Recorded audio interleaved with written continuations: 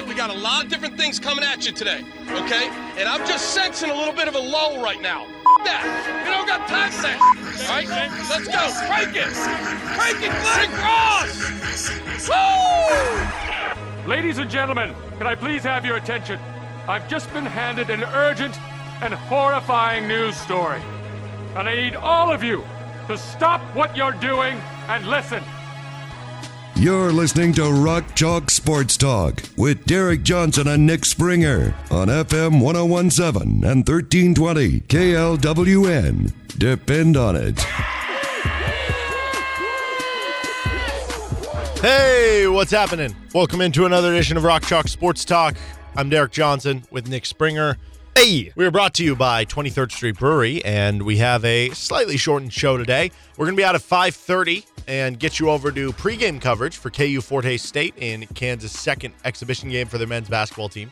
But at 6 o'clock, that pregame coverage is going to scoot out of the way for Hawk Talk with Lance Leipold and Brian Haney over at Johnny's Tavern till 7 o'clock. And then when Hawk Talk finishes up at 7, we're going to go back to Allen Fieldhouse. Actually, I don't know. I guess Brian Haney probably won't be doing Hawk Talk because he'll be on the call of the basketball game. I don't actually know. Yeah, I don't know either. There. I don't know who's doing what. So anyway, Hawk Talk will happen 6 to 7, and then at 7 o'clock, you'll have your basketball call with KU taking on Fort Hays State right here on your original home for the Hawks with KLWN. You can also listen to it on our sister station, 105.9 KISS. We're going to get into some KU-Iowa State talk. We got Henry Greenstein at 3:40. We got a couple basketball previews. We will preview the KU-Fort Hays State game and plenty more coming at you on today's show. First, though, the Big 12 announced some of their scheduling for football for years to come, at least for the next 4 years, with the new teams that are joining the league. Yeah, so it'll be up to 14 or 16. I don't even remember. 16. 16 teams with the 2 new out, teams 4 coming in. Yeah. So it's pretty cool, and they didn't do a pod system, which I think was kind of maybe the preferred system, where you basically group together, your 4 West Coast schools. I think there were only 4 protected riverries in total. It was like BYU, Utah, Kansas State, and a couple because like Kansas State and Iowa State, they're not even going to play every year, which I think is a bit unusual. So, I don't know. It's interesting. Mainly just looking at it for me, looking at like 2025, 20, that just got me excited about the new booth. I was just dreaming about those games in the new booth. Because, okay, do we just call it the new booth, or do we keep calling it the booth, or like what? Still calling it the booth. But it's new. Okay, so we're not calling it the old booth right now. Well, that's because there's only been there hasn't been one before it. I mean, the booth 2.0. As if like if you get a new car, you don't have to say my new car every time. You could just say my car. It's the same. For how long though? You know what I mean? You have to say it's new for a little bit, right? You don't have to. Oh, okay. Still there. So anyway, 2024, KU is going to be playing Lindenwood, UNLV, and Illinois in their non-conference, which, by the way, UNLV all of a sudden got good. They're like 6-2 right now. Dude, this happens to KU all the time. Every time. All the time, dude. You scheduled Coastal Carolina back in 2010 thinking they're going to be bad, and then they're elite. Yeah. You schedule Duke, and they end up being pretty good. It's so wild. But as far as the conference slate, because they played 5 at home this year and 4 on the road, they're going to switch. And so next year they'll have 4 at home and 5 on the road. The 4 home games are Colorado, Houston, Iowa State, and TCU. Yeah, I don't know about you, but I see 4 W's there. I think you feel pretty good about that. We'll see with Colorado. I don't know. Coach Prime. Well, I don't know. They could go bananas. He could overhaul. Portal. He could overhaul his roster again and have Shooter Sanders comes back. Travis Hunter comes back. I don't know. Yeah. Right. Yeah. Then you're at Arizona State, at Baylor, at BYU, at Kansas State, at West Virginia. I also see a lot of W's. Well, I think this is going to be the reality of the new Big 12. Without Texas and Oklahoma, every game you look at there, you can talk yourself into a win. Absolutely. You can also talk yourself into a loss, right? Yeah. It's a lot of coin flip games. So they also have the schedules up there for 2025, 2026, and 2027 for KU in the Big 12. But that's the one that's most pertinent for next year. And like you said, most notably, they get KU gets K-State every year. That's been protected, so they're going to play K-State every year. That's not the case for a lot of other schools. Like I mentioned, K-State's not going to play Iowa State, and there's some other ones in there that aren't protected either. So I feel pretty good about that. I like that KU gets to play K-State every year. You know, it's a rivalry game. You want to keep that, so I'm happy to see that.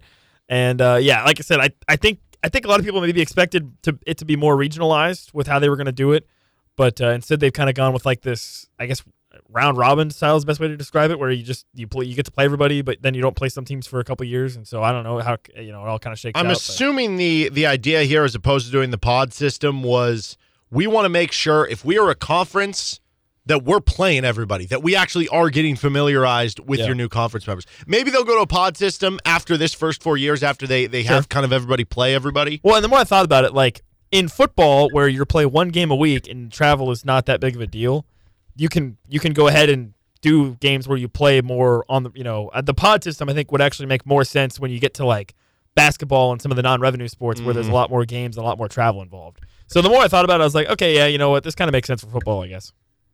Yeah. Okay. KU takes on Iowa State on Saturday. That one at 6 o'clock. Pregame will start at 4:30 right here on KLWN. Our midweek thoughts here. What Iowa State does well. Well, right now they're on a hot streak. They've won 4 of 5 Big 12 games. They had the weird Ohio loss after the Iowa loss. And some of that makes sense. Early season struggles. You have a new quarterback in there who's a freshman after the gambling stuff that took out Hunter Deckers and the starting running back.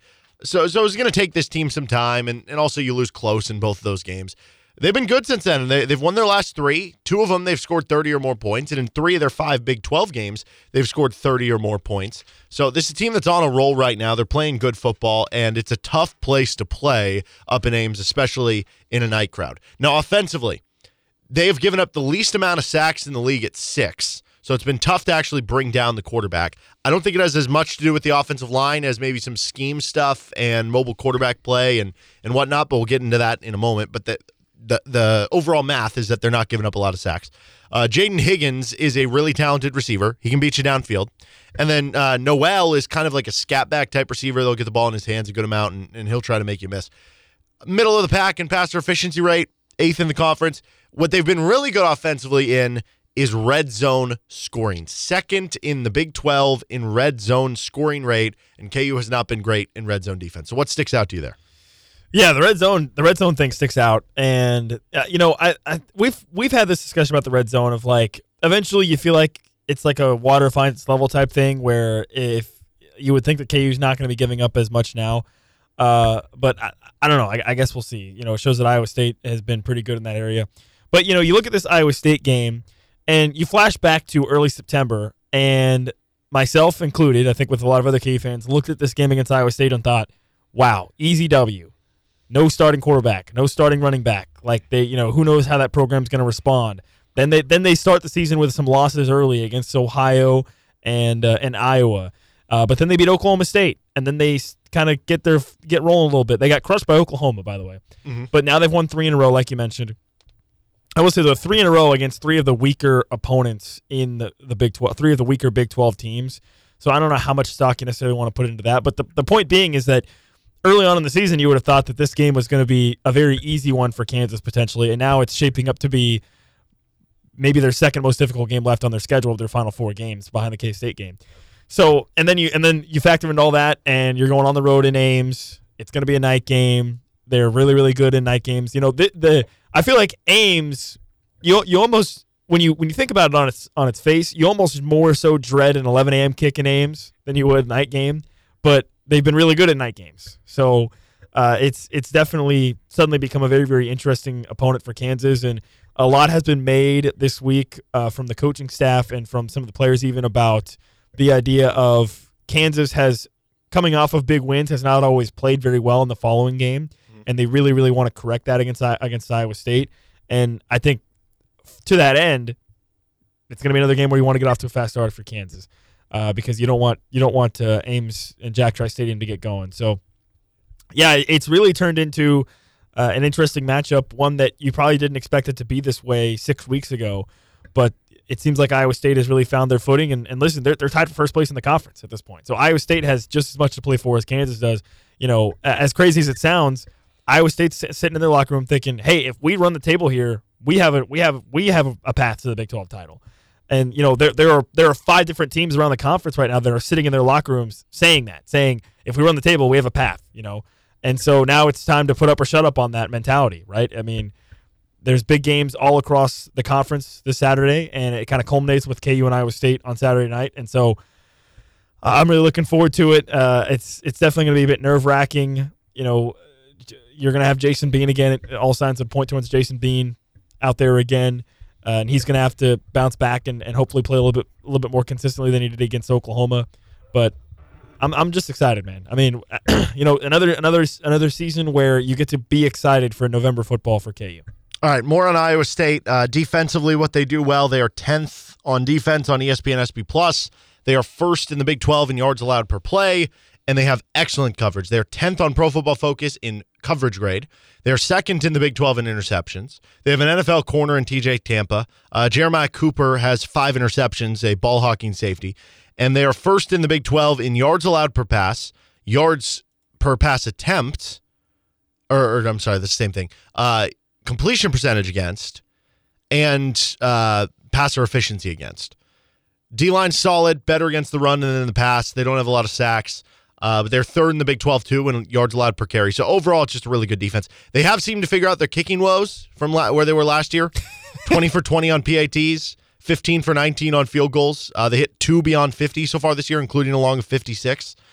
So The defense is just excellent, and that's where this matchup is interesting. It's KU's defense is more of a weakness compared to the offense. Iowa State's offense more of a weakness compared to the defense. And then you flip it the other way. The Iowa State defense really good. KU offense very good. Yeah, you go back to the Oklahoma State game, and we actually talked to Dominic Pooney today, and he kind of touched on this, where more teams are going to that 3 safety look and maybe having a 3-down line look and using more linebackers, that 3-3-5 defense. Well, that started with Iowa State. Iowa State's been the team that's been running that, and they've run it very successfully. And you flash back to last season, that was one of KU's worst offensive performances, was against this Iowa State defense that runs that different scheme. And so KU, they have now faced that defense a little bit more. Again, like I said, the Oklahoma State game most notably, when they did have some success in that one. But yeah, this is going to be a very, very difficult game, I think, for the KU offense, because they are going to be facing that style of Iowa State defense that really flustered them last season. And I thought Dominic Pooney, when we were talking to him today, he gave a really interesting answer when talking about, from the O-line perspective, blocking against that front versus blocking the more of a traditional 4-man front or whatever. And he was basically describing how, if you're a pulling lineman, or if you are trying to figure out which guy you're supposed to block, in a 4-man front, it's a lot easier. You can normally just block the guy in front of you, or to your left or to your right. With a 3-man front, with the linebackers moving, you've got to be able to pick out who you're going to be going after and getting to the second level and whatnot. And there's a lot more movement, and that causes a lot of congestion and can be very confusing for an offensive line, which I thought was a very, very insightful answer that he gave there. And so KU's running game is going to have to get going. I mean, I think you and I both agree that if KU's going to win any game, the run game has to be a proponent of that. I mean, we've gone through the numbers, right? And their losses, they've been much worse on the ground than in wins. So that's got to be a focal point for them. And I think it'll just help Jason being in a road environment as well. But yeah, I mean, you look at the game last year, and I think from Iowa State's standpoint, that game probably played out how they wanted it to, right? I mean, if you think if your defense, if you consider that to be more of a strength than your offense, wouldn't you want more of a defensive style football game? Mm-hmm. And that's what they got against Kansas. And if it weren't for some blunders with field goals and special teams, Iowa State probably wins that game, right? So if you're Kansas, you probably want to make sure that game, that maybe things don't unfold in that same way in this game against Ames. You probably want to have a little bit more success on offense and put some more pressure on the Iowa State offense to make plays. But yeah, I mean, from the Iowa State standpoint, last year's game against Kansas probably played out how they wanted it to. They've just had some coaching mistakes and some special teams errors, some special teams gaffes that hurt them and cost them the game. Okay, so what Iowa State doesn't do well, overall they're 82nd on offense, ESPN SP+. They are 13th of 14 teams in the Big 12 in points per game and yards per play. The passing's 11th in yards per attempt. The running's 11th in yards per attempt. They have the least amount of rushing touchdowns in the league. Like I said, they have been getting better, though, as the season's gone on. Blocking-wise, they have really struggled. The offensive tackles have been really bad for them. Both are sub-50 grades on Pro Football Focus. One of them is a sub-40 grade. And they are 124th in the country in pass blocking, 127th in run blocking, which begs the question, how have they only given up 6 sacks? They use a lot of tight ends to block. They use a lot of running backs to block. The quarterback's mobile. They do a lot of sprint outs and rollouts, and they get the ball out quickly. So you have to be able to adjust for that. The interior's actually been fine for the most part, to below average for Iowa State. They're also not great at third down conversions. They're 13th in the Big 12 at just 35%. And defensively, as great as the defense is, the one kind of area you can get them in, I guess besides pass rush, they're not great there, but it's mostly because they just send so many guys back in coverage. They're not a great tackling team. 87th on Pro Football Focus in tackling makes sense because linebackers have been their weakest unit. Hello, Devin Neal. If you can use it. But I think what we learned from the Oklahoma State game against a team who runs the same system as you were talking about is that it's hard to run perimeter runs and outside runs against this defense because you have so many. There's just too many quick, bodies. Fast players on the outside and too many bodies that you can't get the proper bodies out there to get blocks on the exterior, which means have to run up the middle. Hello, Daniel Highshaw. Hello, HB Dive. Yeah. Well, and this is the game that Highshaw got hurt in last year. And if you remember, Highshaw got hurt, it was, beginning of the third quarter, something like that? Yeah, or maybe even earlier in the game. I think there is a heavy line between, if you look at it, because KU beat, I don't even remember what the final score was. It was 14 to 11. 14 to 11, is that right? All 14 points for KU were in the first half. Yep. And that was when Daniel Highshaw was playing. Makes sense to me that Daniel Highshaw is like the ultimate X factor in this game for KU. So early thoughts on the game. KU's a slight underdog here. Yeah, I think interestingly enough, they opened as a slight favorite, I think, and then the line quickly shifted, if I'm not mistaken. I think they opened at like -1, and then it shifted in favor of Iowa State.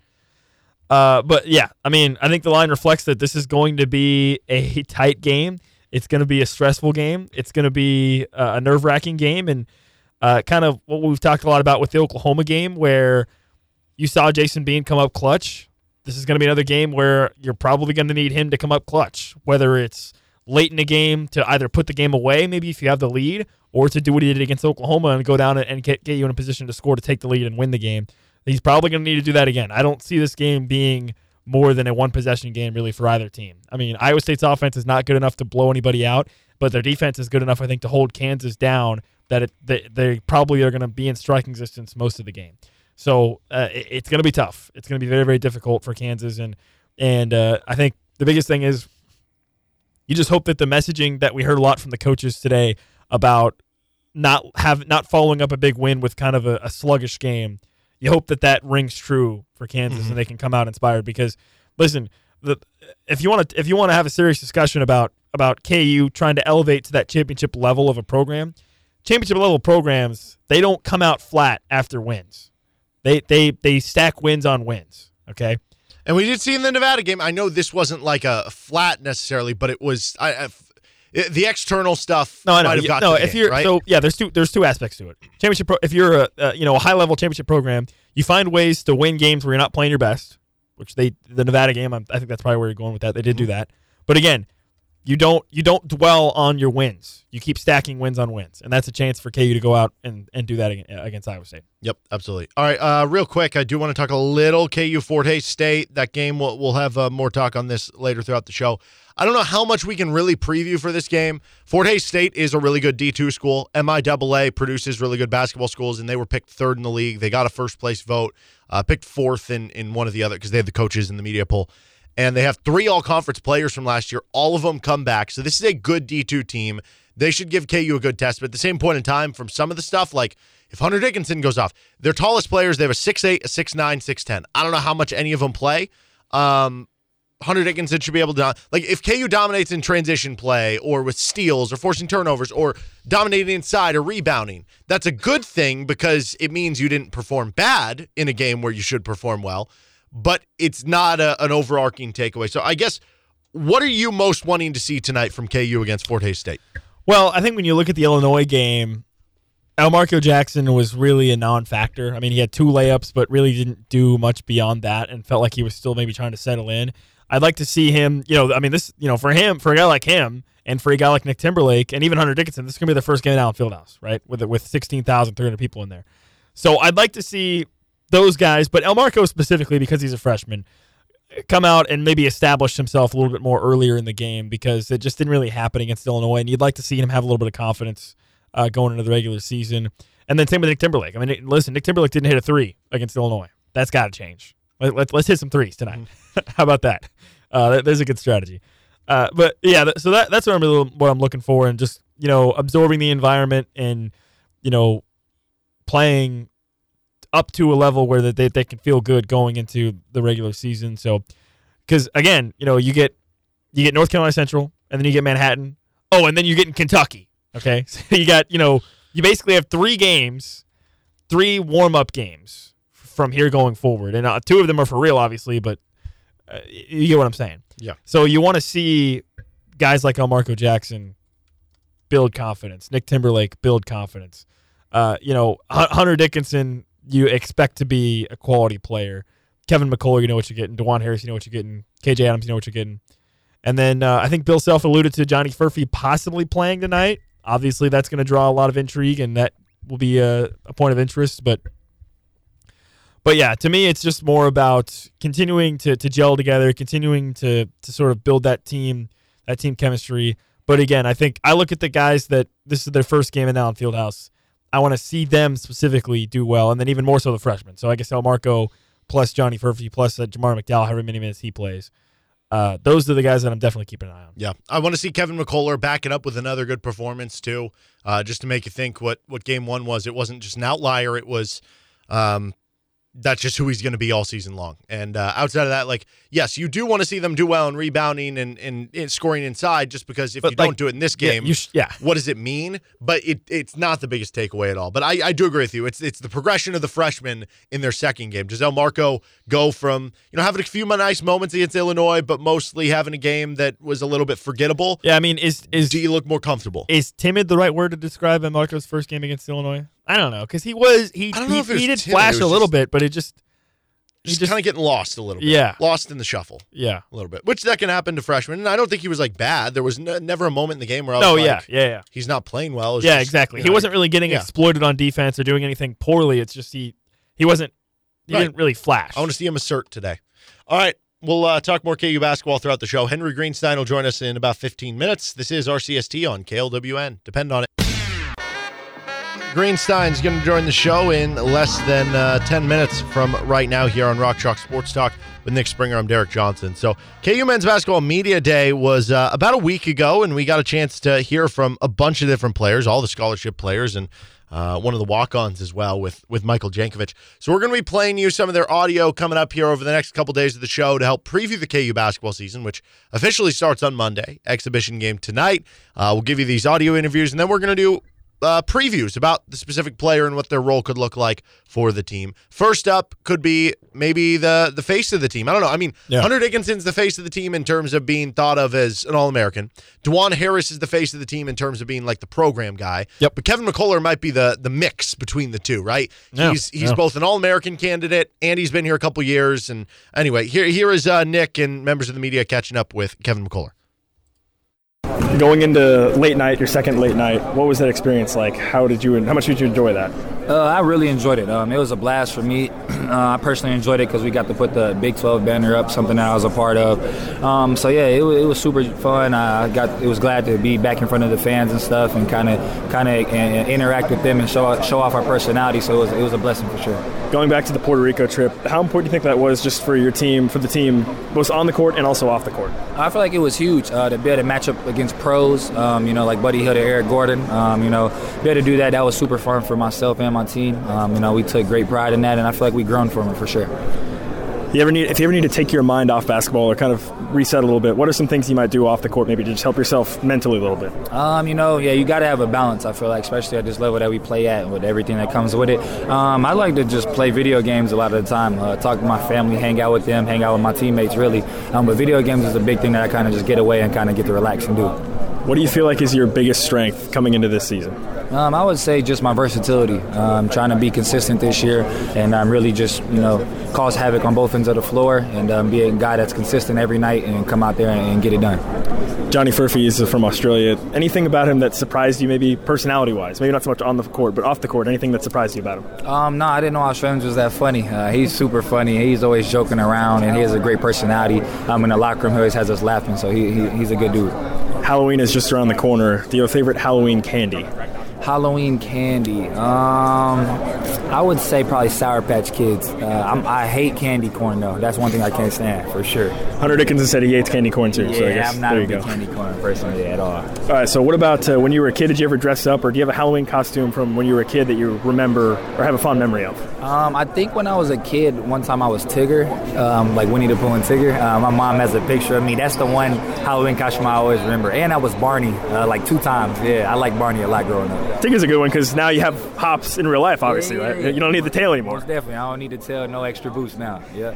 All right, who would you say right now on the team is the best dancer? Who's got the best dance moves you think on the team? Best dancer, definitely him right here, Jamar. He dances all the time. So every time we're in the weight room, locked from anywhere, Jamar always dancing. Who do you think is the worst dancer on the team? Worst dancer is actually right here, too, Justin Cross. He can't dance. He has no rhythm, and it's bad. So, yeah. He's capping now. He's capping. The mic can hear that, too. He knows he's capping, too. That's my answer. That's my opinion. All right, what about the best singer on the team, the best singing voice? Actually, probably Big Hunt. I've heard him sing before. He's not bad. You know what I'm saying? He tries. You know what I'm saying? So, yeah. Worst singer? Worst singer, I don't know who the worst singer is. We all probably pretty bad. I ain't going to lie. Myself, probably the worst singer. I ain't going to lie. Yeah, I can't see. You guys have a pretty tough non-conference schedule. How important do you think it is just to get off to a quick start this season? Yeah. We know we got big games in the non-conference. It's going to be a great time. It's going to be super fun matching up with other opponents like that. Even playing out there in the tournament in Maui, which is stacked. So it's going to be fun for sure. What about the newcomers to the Big 12? Are you excited to maybe play some of those new teams in the Big 12? Oh, yeah. It should be fun. It's going to be super dope to go play at other arenas, match up against other programs, top universities. So it'll be fun. If you could describe your game with just one word, what would you use? I'll just say energy. I'm always going to go out there and leave it all on the floor every time I step in between the lines. Good luck this season. All right, thank you, man. All right, that was Kevin McCullar, and some cool info there. Who knew? Hunter Dickinson, good singer. Yeah, Good for I can see the it. crowd, I guess. I can kind of see it. Yeah.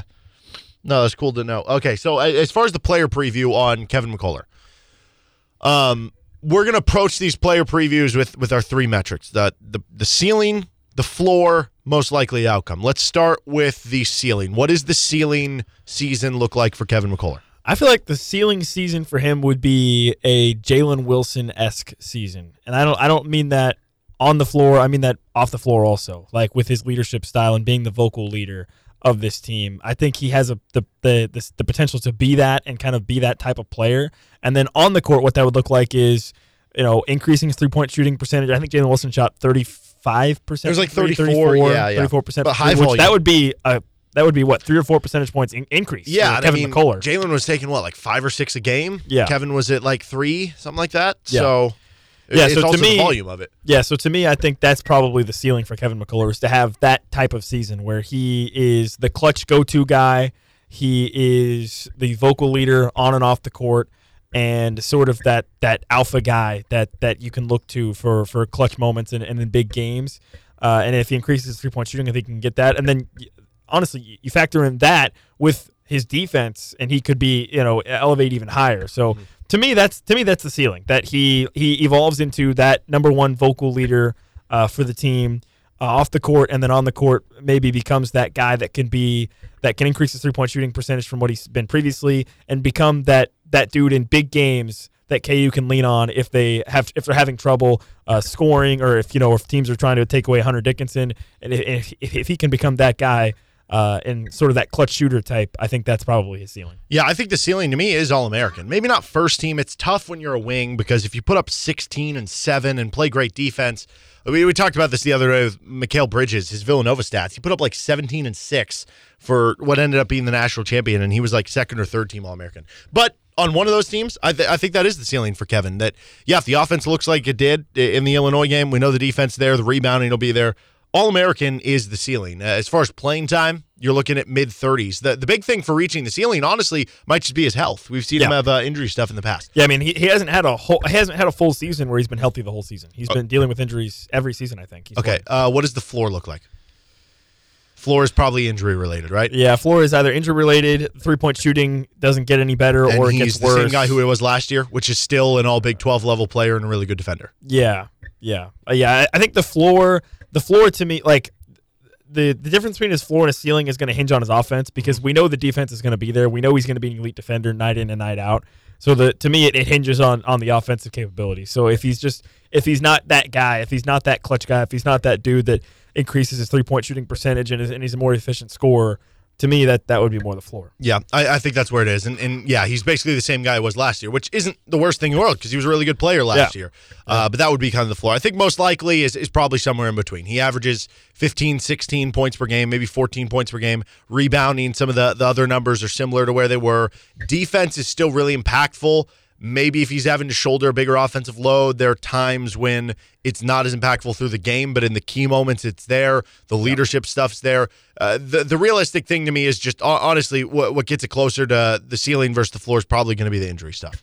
Yeah, just staying healthy. And obviously, he went down with an injury late in the Illinois game, right? So that was already a big red flag and pretty concerning. But, yeah, I think everything you said, probably somewhere in the middle. I mean, I have a hard time believing that he's going to be a consistent mid-30s 3-point shooter, but again, maybe if he can be a clutch guy late in games, someone you can rely on to make some shots.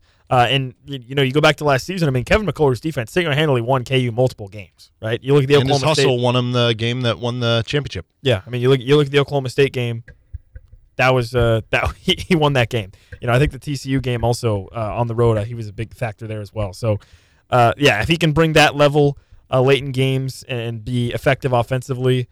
I think I would honestly say I think depending on his health, I feel more confident about him being closer to his ceiling than his floor of what we just described. I agree as well. All right, we got to take a time out. Henry Greenstein joins us next, talking KU football, KU basketball. This is RCST on KLWN. Depend on it.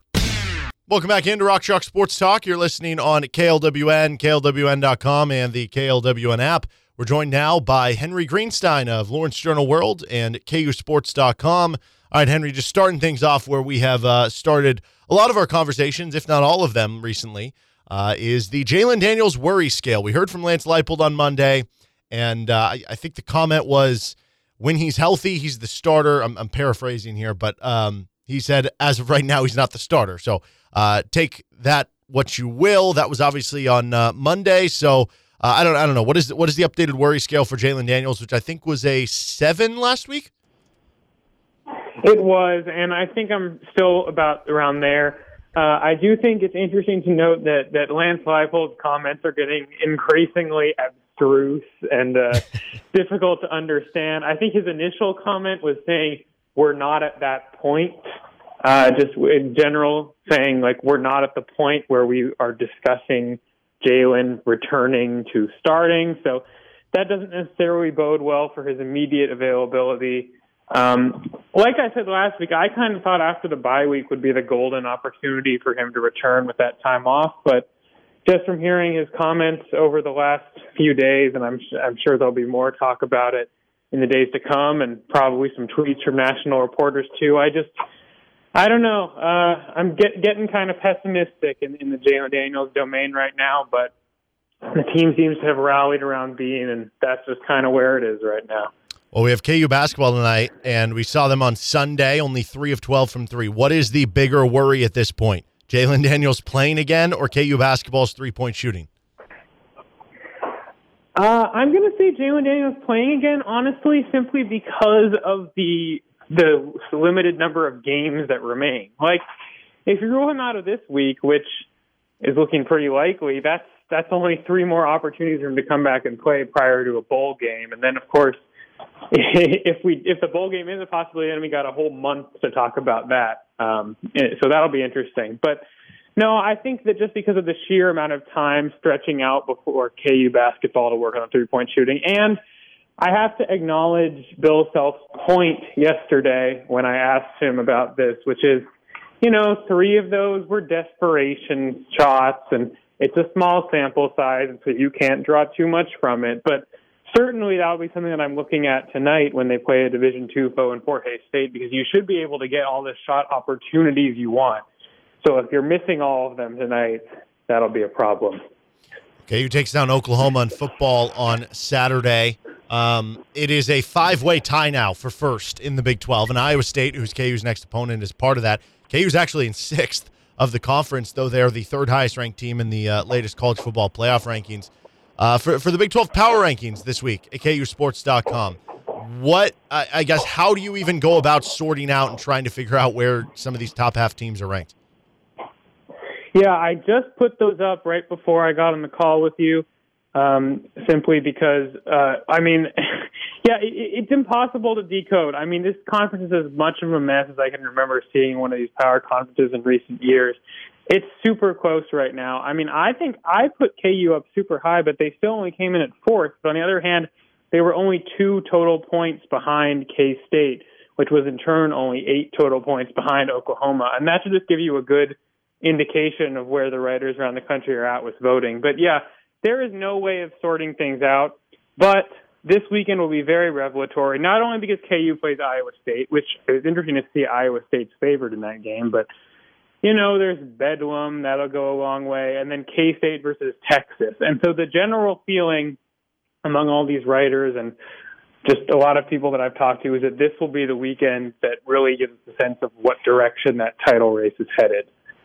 And to your point, KU underdogs against Iowa State. Let's start with the Cyclones offense. What about the Cyclones offense do you find interesting headed into this matchup with the KU defense? Yeah, I mean, they've got 3 separate running backs. They can throw a lot of different looks at you with those guys. They've been pretty low ranking statistically, but I don't know if I can really judge a team based on that because I said that about Oklahoma State, and then they kind of shredded KU, especially on the ground. So, yeah, this will be another opportunity where KU's going up against what looks like a poor run game. But so far this year, they have turned poor run games, with the exception of BYU, into pretty successful rushing attacks. So another chance for the defensive tackles and the linebackers to rise to the occasion in that respect. I also just think it's really interesting how much youth there is on Iowa State. On both sides of the ball combined, they only have 10 seniors on scholarship. And if you look at their depth chart for quarterback and running back, it's entirely composed of underclassmen. It's just such a stark contrast from KU, which, as we know, entered the year with the highest amount of returning production of any team in the nation. So, I mean, yes, KU is going on the road and they're going into a place where it's tough to play, but I think the experience disparity could give the Jayhawks an edge, especially in that defense versus offense matchup. Flip side of things is strength on strength. KU's offense has been electric this year. Iowa State is a top 10 defense on some of the metrics, depending where you look. In what way do you think KU could have some sort of success, or in what way do you think they'll try to attack this Iowa State defense?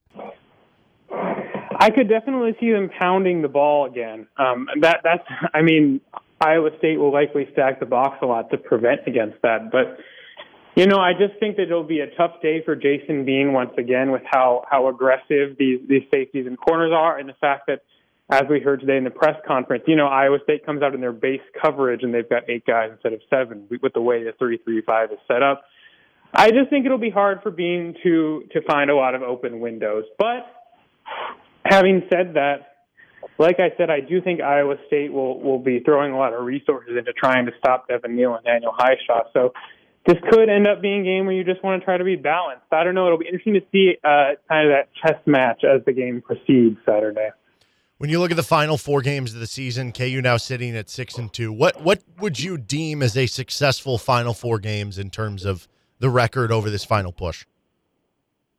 My initial inclination is that 3-1 is a success at this point, because I think that Texas Tech and Cincinnati are both games that KU strongly expected to win at this point. Now, Texas Tech will be getting people back. They've been injury prone, and Cincinnati's a tough place to go on the road, especially if that ends up being a night game. Nippert Stadium at night, much like Jack Trice Stadium, not a place you want to come in. But the way those teams have been playing, KU will be strongly favored in those two. So I think if you can win either at Iowa State or at home against Kansas State, that'll end up being a successful stretch.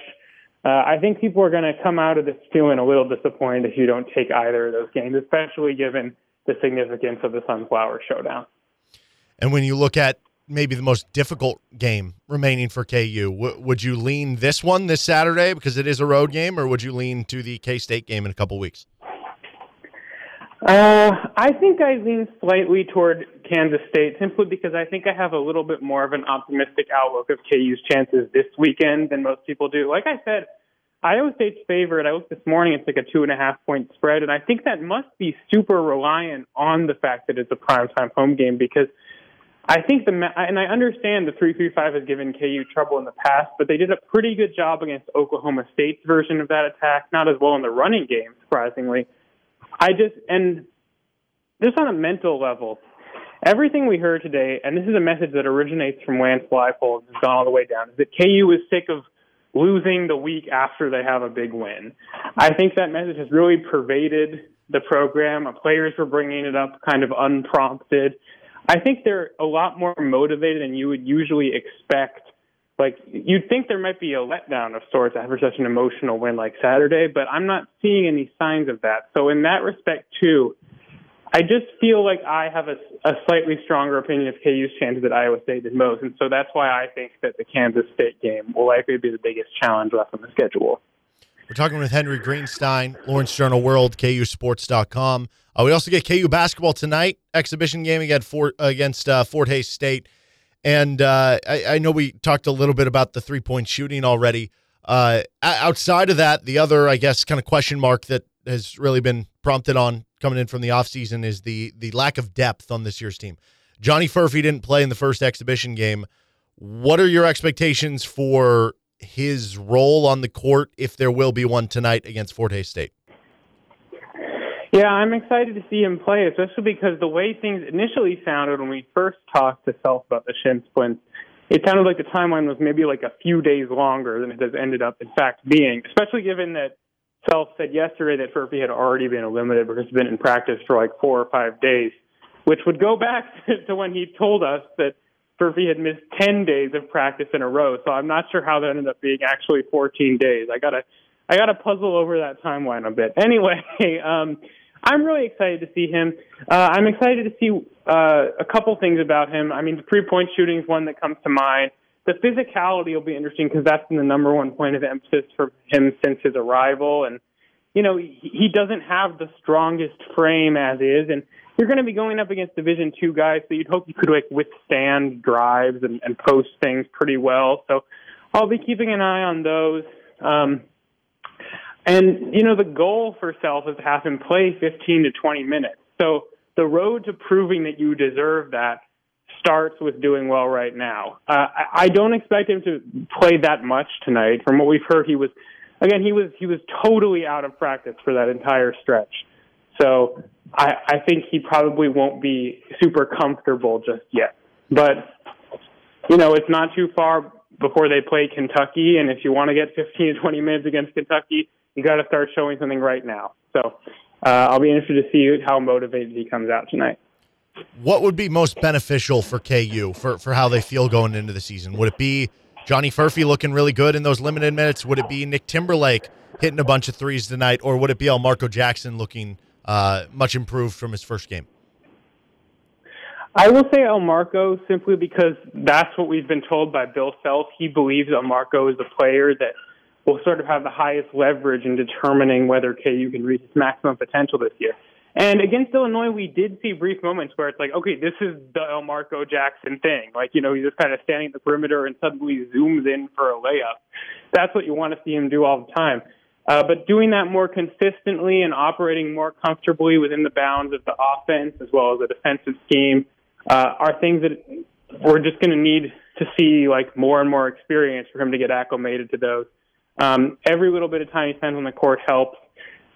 He did start against Illinois. I wouldn't be surprised if Timberlake gets to start tonight, just based on the way we've seen Self do things. But yeah, Elmarko Jackson for sure.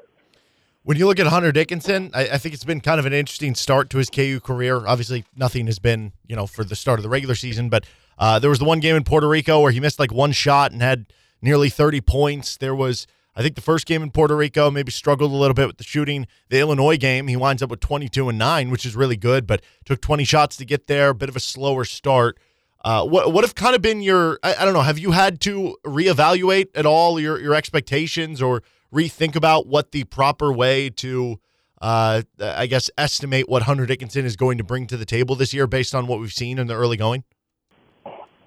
Yeah, it's a nuanced conversation, and I read about this the other day, because on the one hand you say, well, maybe people just had overly high expectations for Hunter. I mean, the level of publicity surrounding his transfer, the fact he's now playing at Kansas, the fact that Bill Self calls him the most offensive center, maybe that was just too much, and that level of stratospheric hype is something no one can prepare to. But on the other hand, if there was anyone who was going to match it, like this is who it would be, just based on his performance. It's not like he's coming up from someplace like Towson, no offense to Nick Timberlake, but he's proven against high-level competition that he can produce. So I think you have a right as a KU fan in some respects to expect him to be a dominant player. And honestly, I think he will. I think he will settle into that role. I was indeed not super impressed with what I saw against Illinois. The shot selection was good, but the shots were just consistently errant. He looked a little awkward on defense at times. I think it was far from peak Hunter Dickinson performance. But I suspect that when the lights are brightest and when he's had a few weeks of gameplay, we'll start to see something at least vaguely resembling like what people expected out of him. Talking with Henry Greenstein, KUSports.com. Maybe it's something that I've already asked you here or we've already gone over, but what is the number one thing you're going to be on the lookout for, having a scrutinized eye for tonight in the exhibition against Fort Hays State?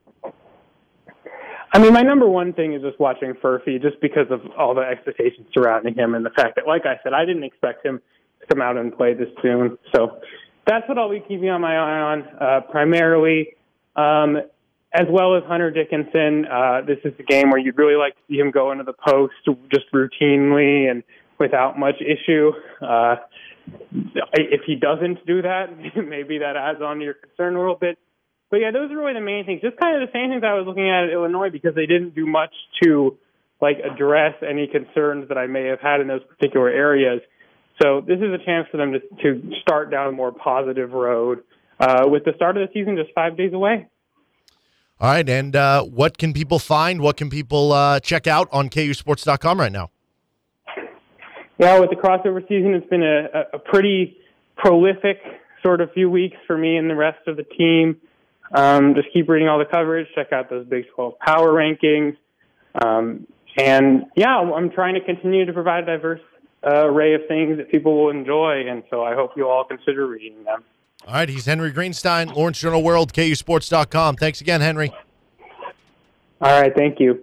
That was Henry Greenstein, Lawrence Journal World, KUSports.com. 1 hour down, 1.5 to go. We got KU coverage starting at 5:30 tonight. Hawk Talk will take over at 6 till 7, and then back to KU basketball coverage at 7 o'clock right here on your original home for the Hawks with KLWN. KU Mailbag coming up on the other side with Nick Springer. I'm Derek Johnson. This is RCST on KLWN. Depend on it.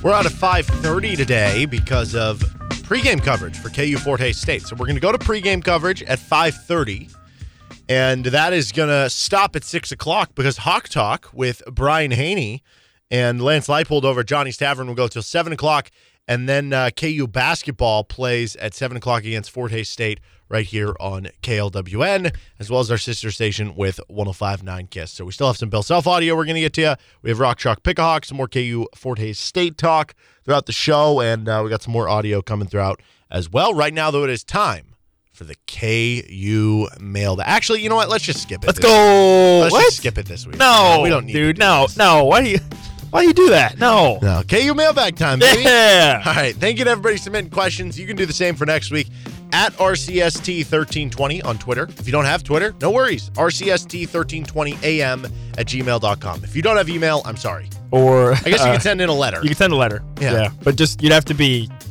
quick, because we'd have to get it. Or just have to be non-timely. Yeah. It could be something that isn't based on that week's events. First one is from me. That's true. What? Like, why do you think from me? Wait, from Hawkman? From Derek. Me on from Twitter? Derek. Oh no, from you, Derek. Me. Why do you think corn dogs suck?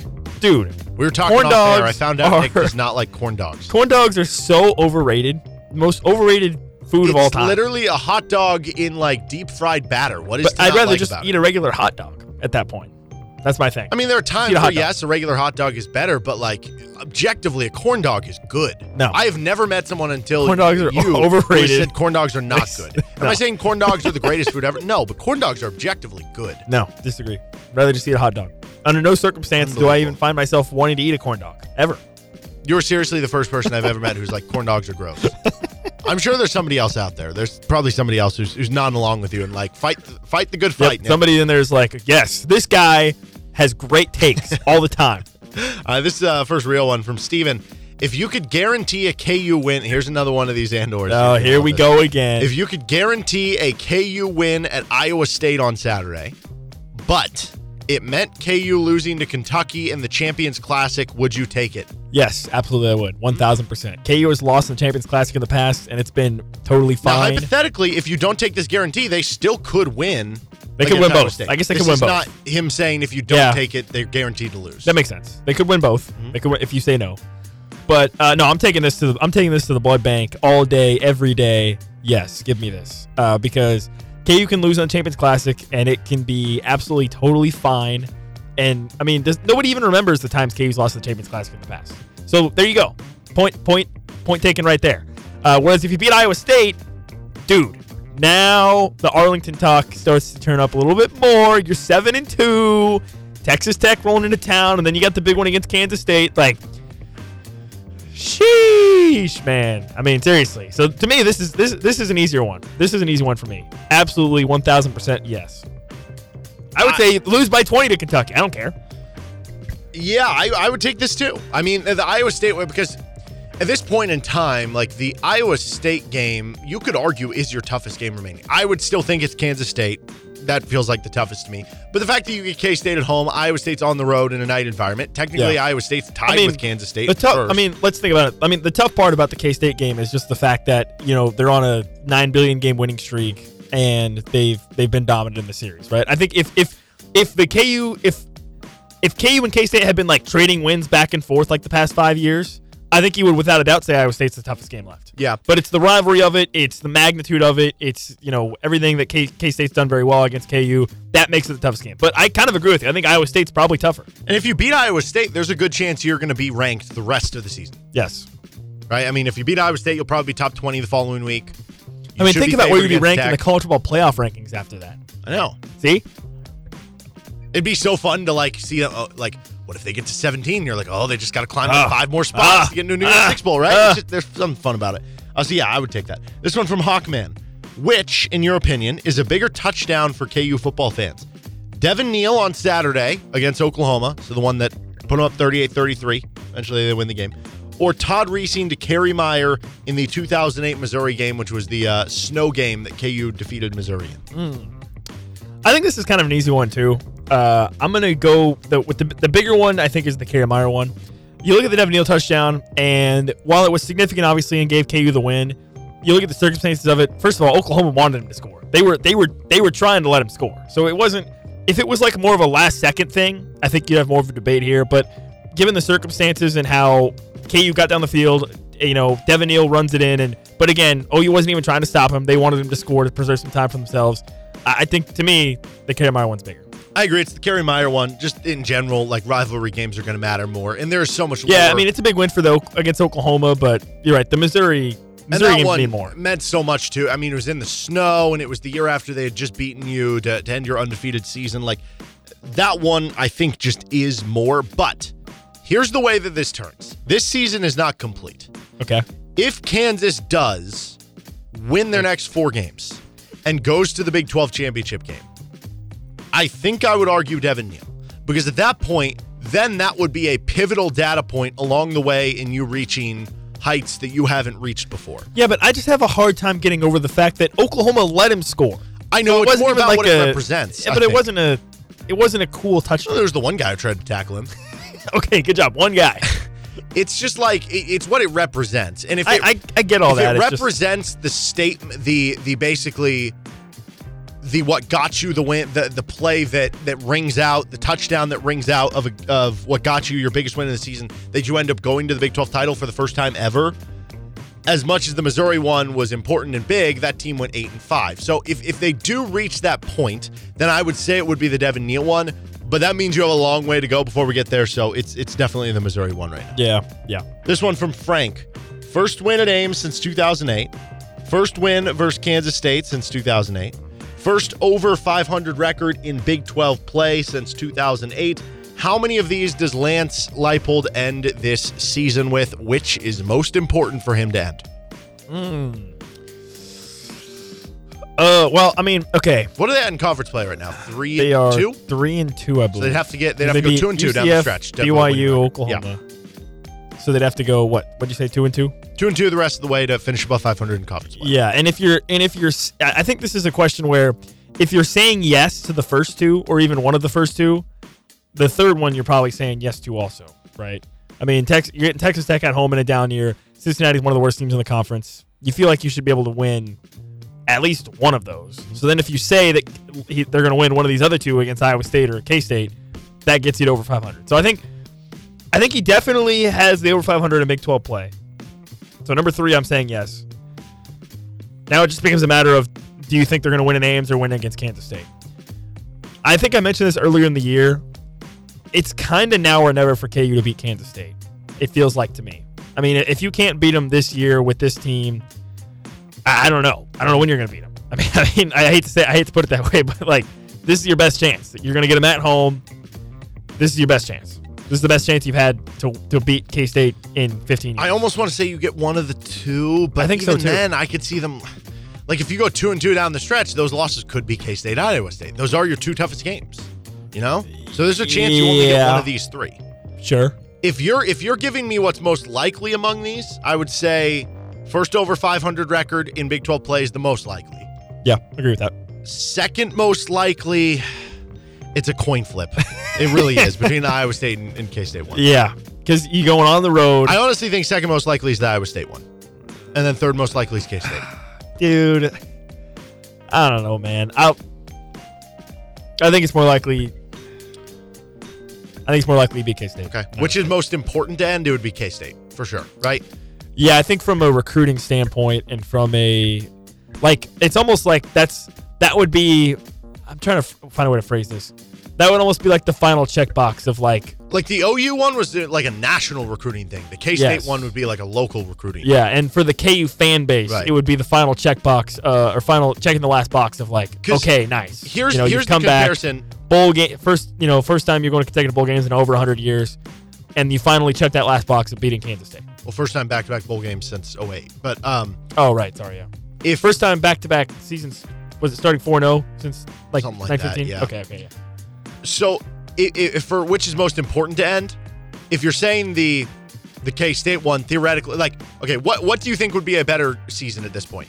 Would it be going 7-5 where you beat K-State, or would it be going 8-4 where you lose to K-State? I think it's again, I've maintained all along, yeah, that it's 7-5 and beat K-State. Well, I said the 9-3 would be better than the 7-5 with K, but 7-5 to 8-4, that to me is enough. Yeah. I think you take the so most important to end, yes, it's K-State. All right, Scott has 2 this week. This is for you specifically, Nick. Would you introduce yourself as Jackhammer Springer for the rest of your life if it somehow would inspire KU to a college football playoff appearance next year? Okay, so is this saying that I have to legally change my name, or do I just have to, on first reference when I meet somebody, say that that's my name? Because I think that changes the answer. I think it legally has to be your name. Because if I have to legally change my name, that's bad. I don't know that. You have to legally change your name, and you have to introduce yourself as Jackhammer. Because it's people. Lots of people have nicknames. People who are William, Bill. People who are you have short nicknames of whatever your name is, or people. You'll see people go by their middle names, right? So if I just have to introduce myself as Jackhammer upon first meeting, then I can say, well, that's not my real name. That's just what I go by. The only problem that would hurt you in is if you were in a big crowd of people, and then you had to introduce yourself to the first person, shake their hand, and be like, I'm Jackhammer Springer. And they're like, oh, that's an interesting name. And you'd be like, I'm just joking. My name's actually Nick. And then the second person who was there already in the conversation goes, hi, I'm Larry. And then you shake his hand and go, hi, I'm Jackhammer Springer. And you have to keep repeating the same thing. And they're like, what is up with this guy? Why does he keep repeating the same joke? That would be pretty brutal. But no, I think you have to actually change legally change my name. Yeah. Okay.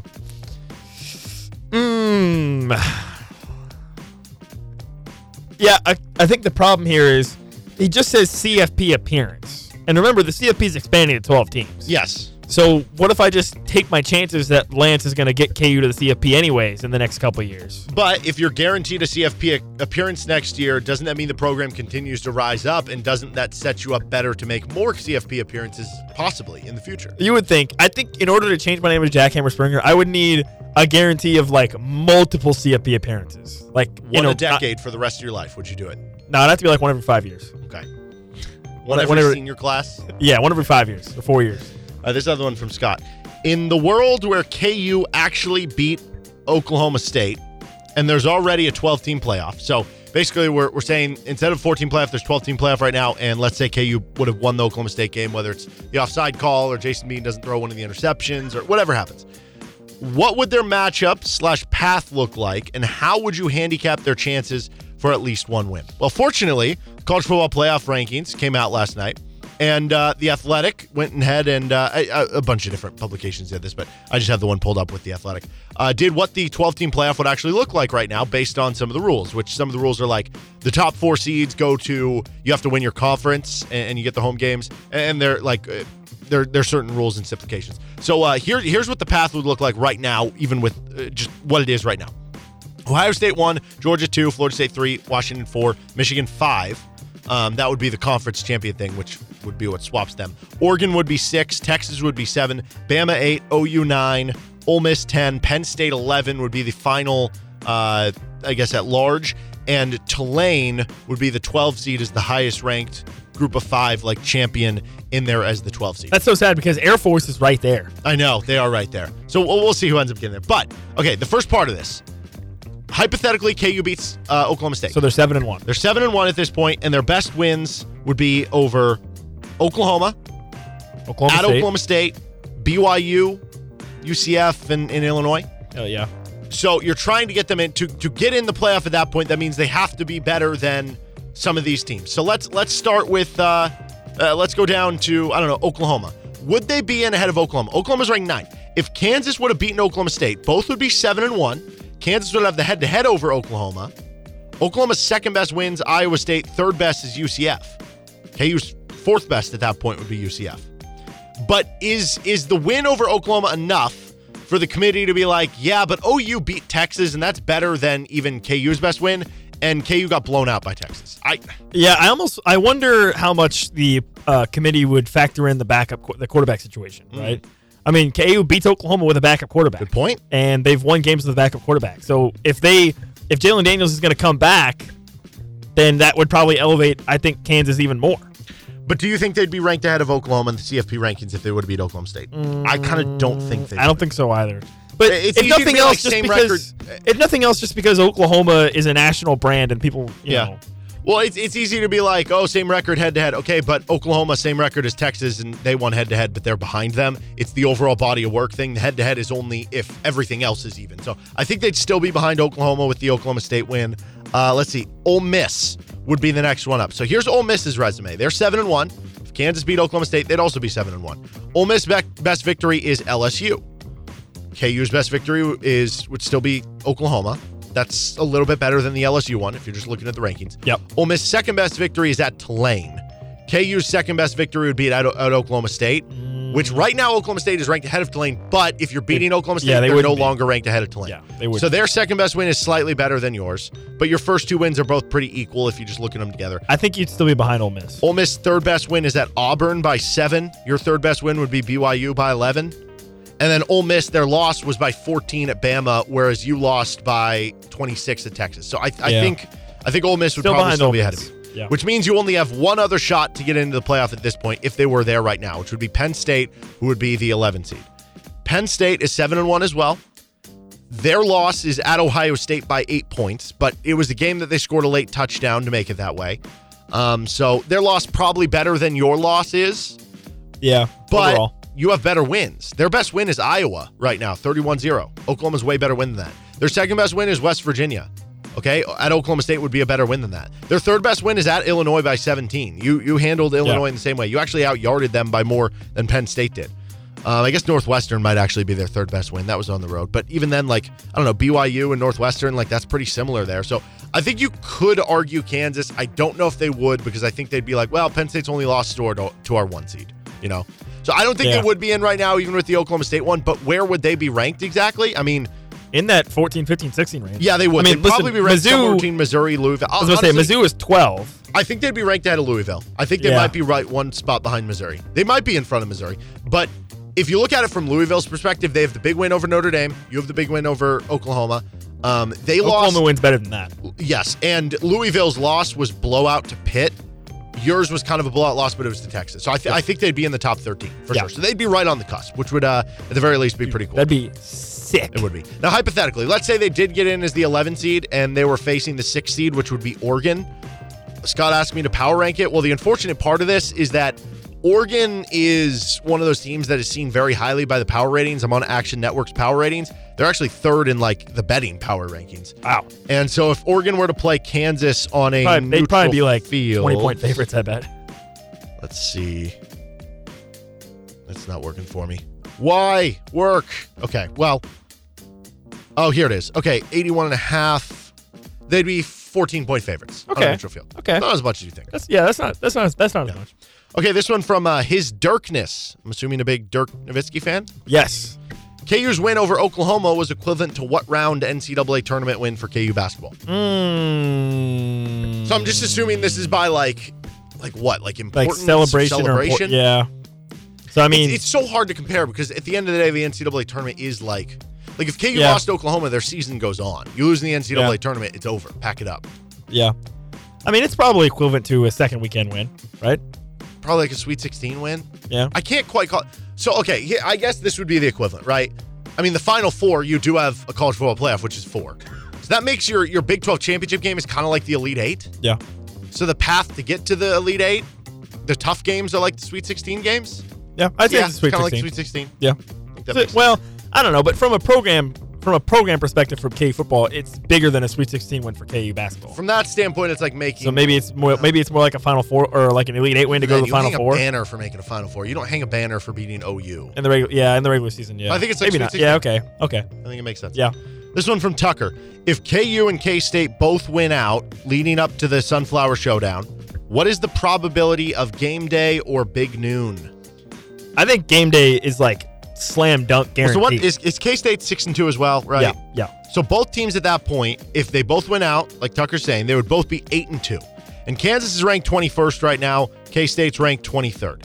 And on top of that, to win out, that means K-State would have to win at Texas this week.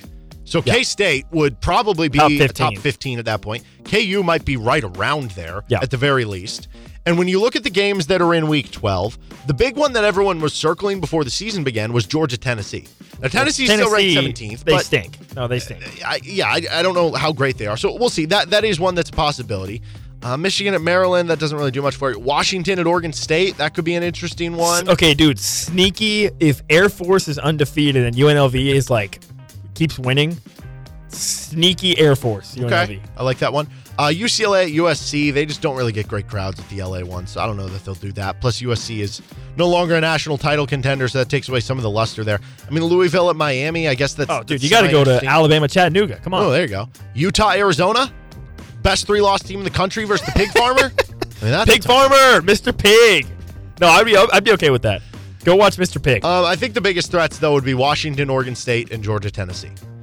And I'm telling you, man, sneaky Air Force UNLV. The thing is with Tennessee, they're ranked 17th, so they have the ranking to go there, and that game's been talked about all year long. So it feels like they've been building up the hype. But here's Tennessee does have a game at Missouri the week before. So what if Tennessee loses that game? Does that take away some of the luster? Yeah. I would say there's probably if K-State and KU win out, I mean, obviously 30% chance. Obviously, we are biased. I'll say 30% chance. Obviously, we are biased. Mm-hmm. But, I mean, 8-2 Kansas versus 8-2 Kansas State. But to be clear, 30% is a big number. Because I could be like Georgia, Tennessee has 30%. I mean, think about it. There's, Washington, out of the top 25 games, there's tons of options.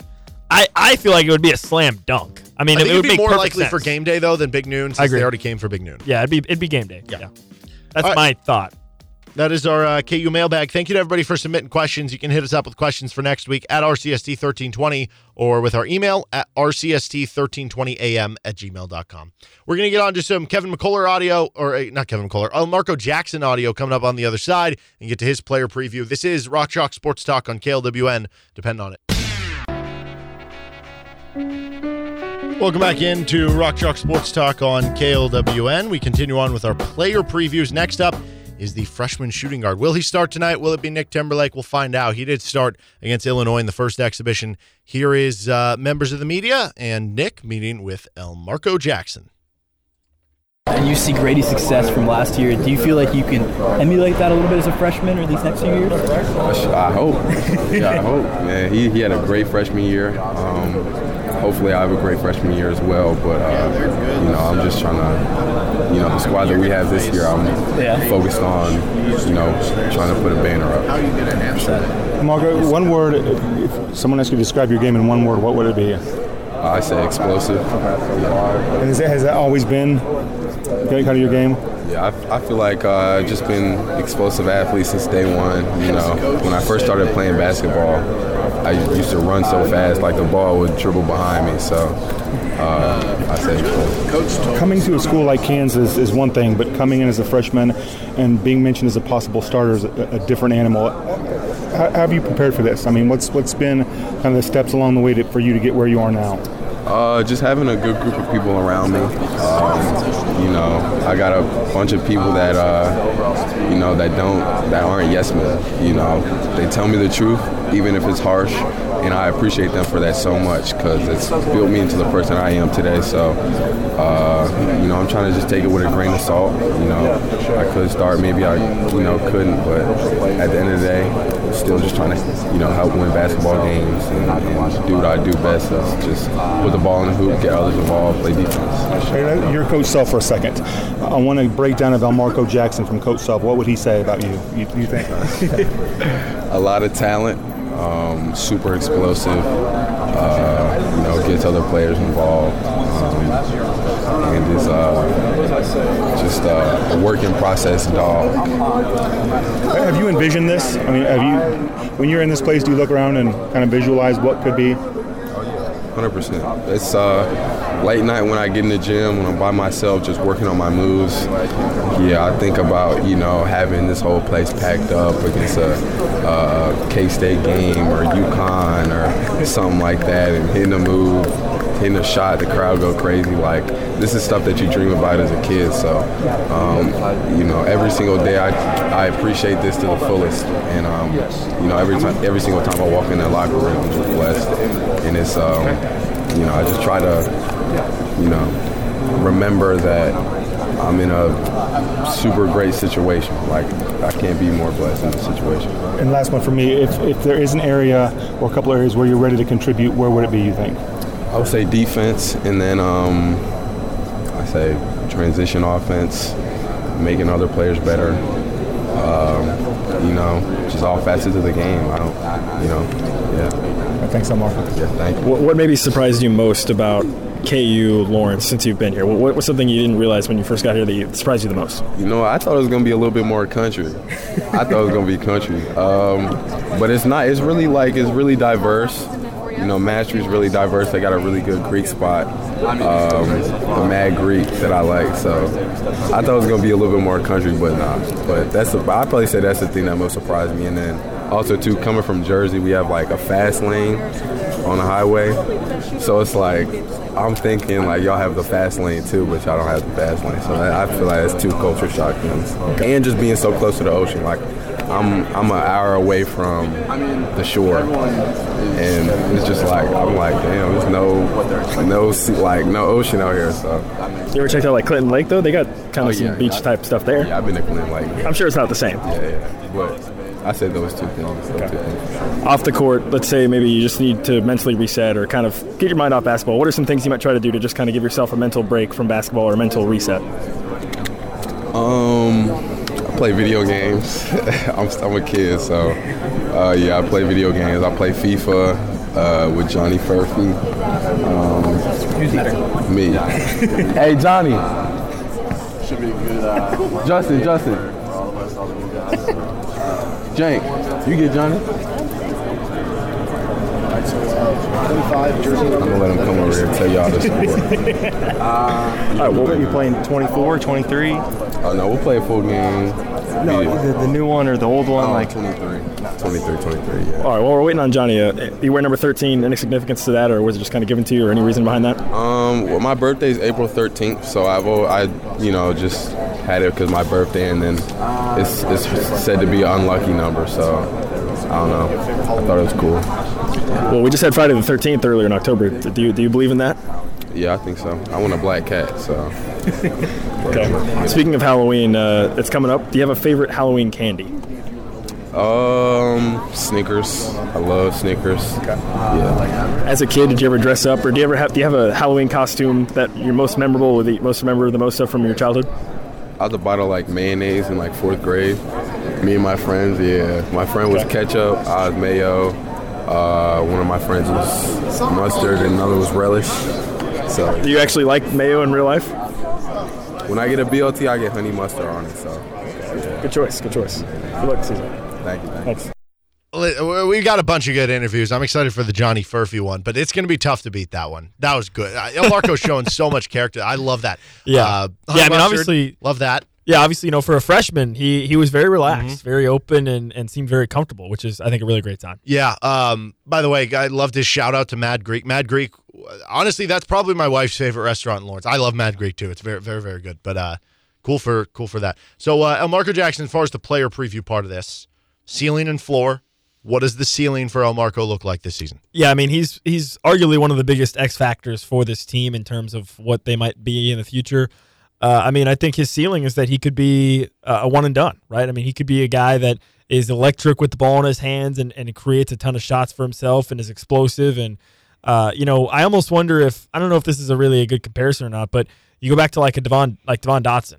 Maybe not so much with the defense there, but Devon Dotson was more optimistic on defense. But just that insane quickness, that insane explosive first step. And for Elmarko, the good news is that he's not having to shoulder the burden of being the primary ball handler in the offense, right? So that maybe can open it up a little bit more. But that's his ceiling, right? I mean, if he's averaging double-digit points per game and is slashing to the basket, cutting the basket with the ball in his hands, and showing off that explosive speed that we've heard so much about, and creating opportunities for teammates as well with that cutting ability, getting to the rim.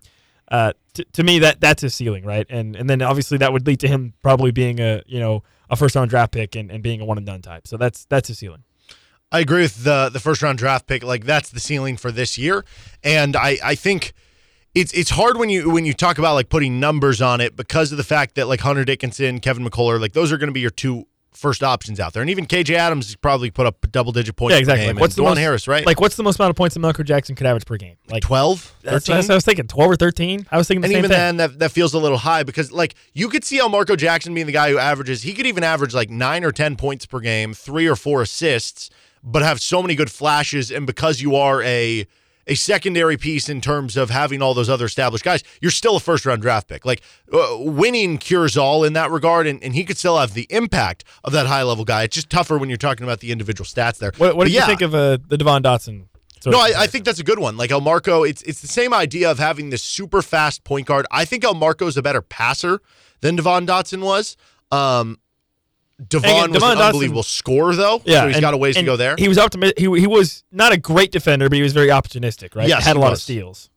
And that would be a good spot for Elmarko to be in. Though, I don't know, maybe because of the fact that if they're going to want to rest DeJuan and Kevin, maybe they're going to need him to be more of just kind of the lockdown guy. But I think the ceiling for Elmarko is it's hard when I keep saying like all-league player because all of the starters have potential to be an all-league player, but you're not going to get 5 guys on there. Yeah. The math doesn't work out that way. Yeah.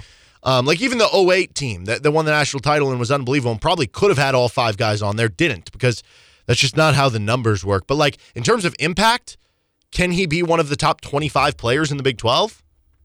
Yeah. It's possible, yeah. So I think sky's the limit for him. And to your point, it's a first-round draft pick ceiling, which I think that just kind of reads into the impact that he could have on the floor. What is the floor for Elmarko this year? Oh, boy. I mean, I think the floor is maybe he just has a hard time channeling the energy that he has, channeling the explosiveness that he has. Maybe, he might have trouble with kind of driving recklessly and not really seeing the floor well and being able to find teammates to finish at the rim. And maybe it takes him some time as a freshman. I mean, listen, freshman under Bill Self, it's not a guarantee that you're going to be, right away playing a lot, So I don't know. I think that's probably his floor, is that he's just not really that impactful of a scorer, and maybe has some defensive troubles as well, and kind of struggles in that area. And I think that's probably his floor, where it doesn't quite work for him. I mean, you go back to last season, and like you look at a guy like Grady Dick, and then you look at a guy like MJ Rice. Do I think Elmarko Jackson's floor is like MJ Rice? No. I think he's going to be, at his worst, he'll still be a more impactful player and playing more and being more of a part of the rotation than MJ Rice. But on the scale of that, he's going to be closer to that side, right, if that's his floor. I think that's a good way of putting it. Like, it's almost by necessity. KU has a thin roster. He's going to have to play some. Like, the floor for Elmarko Jackson is still playing 15, 20 minutes a game. Exactly. And coming out there and making an impact and being a spell for DeJuan Harris and playing next to him and all this stuff and still having an impact on the game. I think, realistically, the biggest difference between the floor and ceiling, it's A, going back to the defensive side, like how good is he going to be defensively, and B, it's the jump shot. If you're shooting 25% from three, it's going to be a little harder versus if you're shooting even 32, 33% from three. Or if you are being aggressive and being able to score your own shot. I guess it's true. So his floor, I guess, would be more maybe that he just is one-dimensional. Yeah, his floor is more of he's a good role player who's coming off the bench and Timberlake starting, which he's still going to have a role on the team and he's still going to have a chance to make a big impact on the team. But the ceiling, again, is being a first-round pick who's playing 30 minutes a night and having a big impact on the game. Yeah. What do you think the most likely outcome is? I think the most likely outcome is probably closer to his ceiling.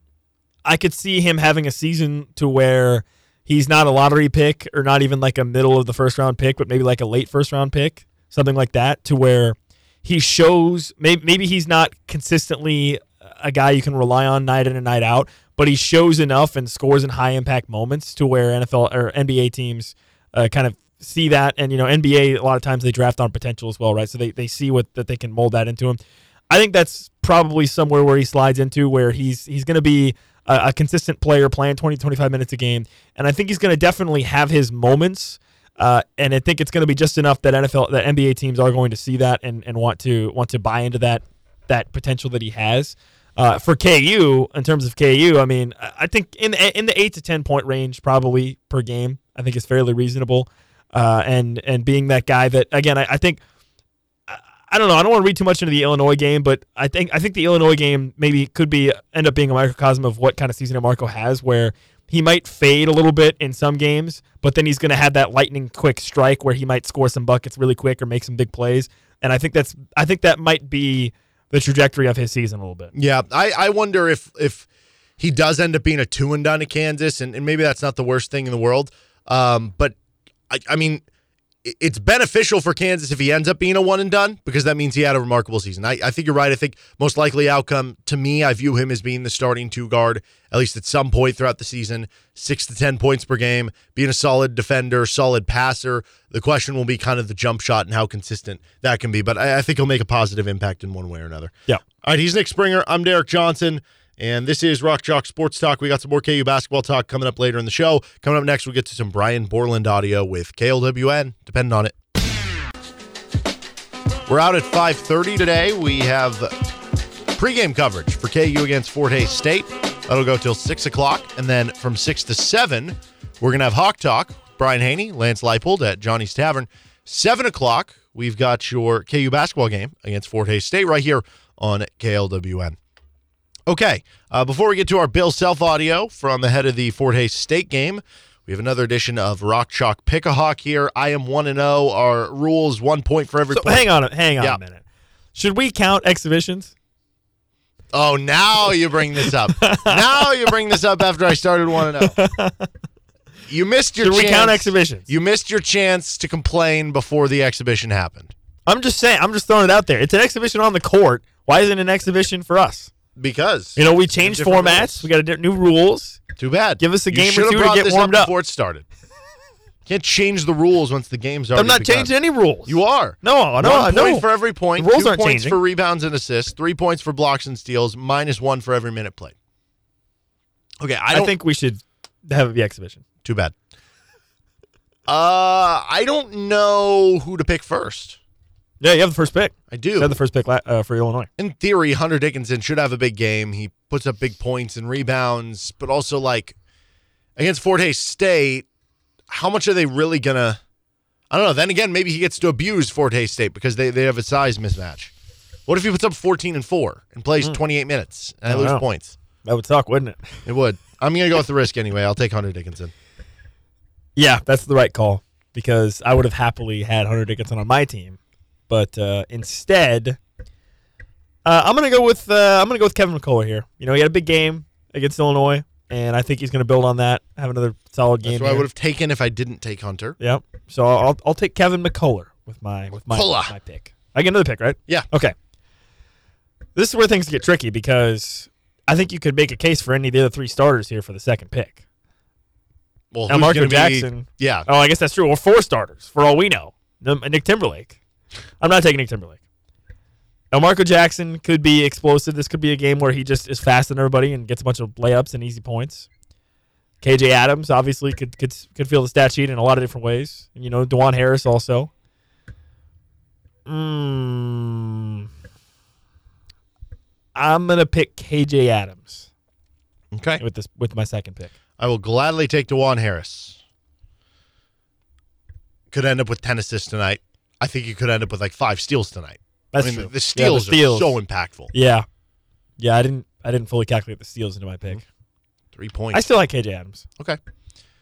And then all right, so you got Elmarko, you got Nick Timberlake, Parker Brown. I am going Parker Brown. I am going Parker Brown. You going Parker Brown? Yeah, because Parker Brown, he's not going to play a huge minute total, so I don't have to worry about being a huge negative. Like the floor is high on Parker Brown, and most he's going to play 12 minutes, 10 minutes. It's an exhibition, bro. He might play more. I guess, but it's going to be around there. I don't know.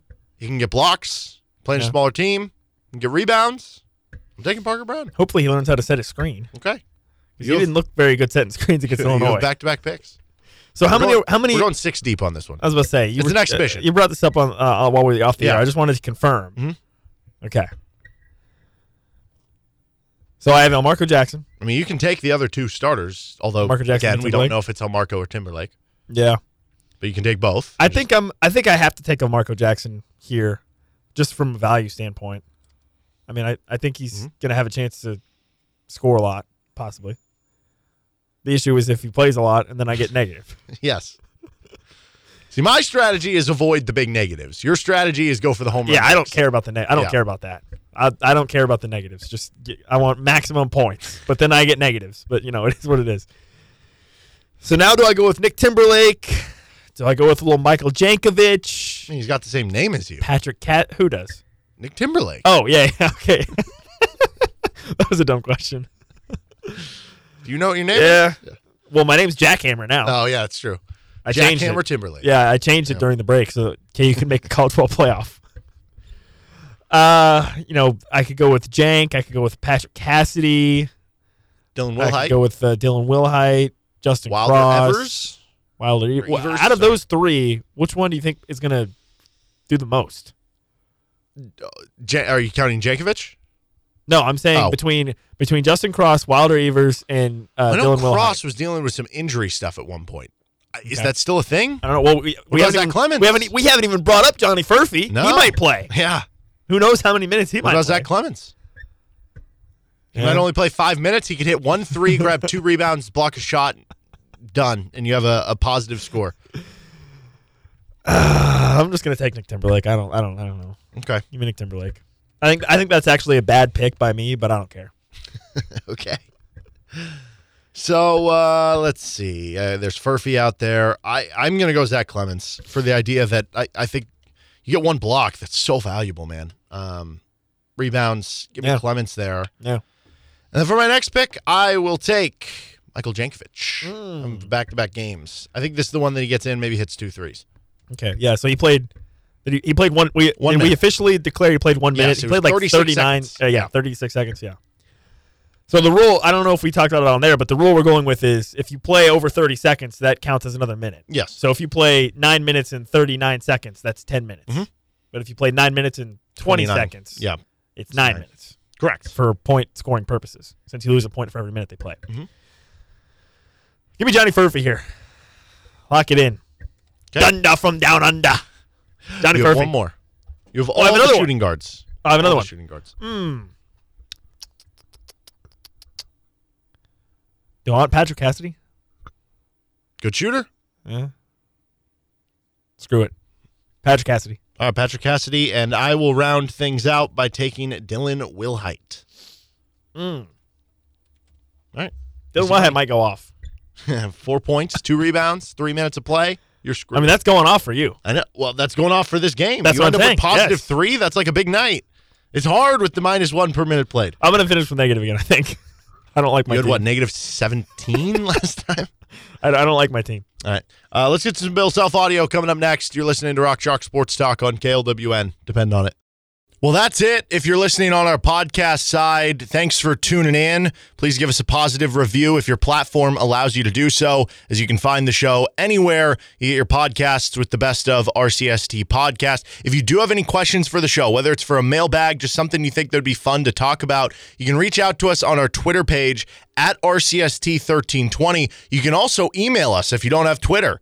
RCST1320am@gmail.com. That's RCST1320am@gmail.com. And if you want to listen live, 3 to 6 p.m. Central Time, Monday through Friday on KLWN, KLWN.com, and the KLWN app. Have a good rest of the day and see you next podcast.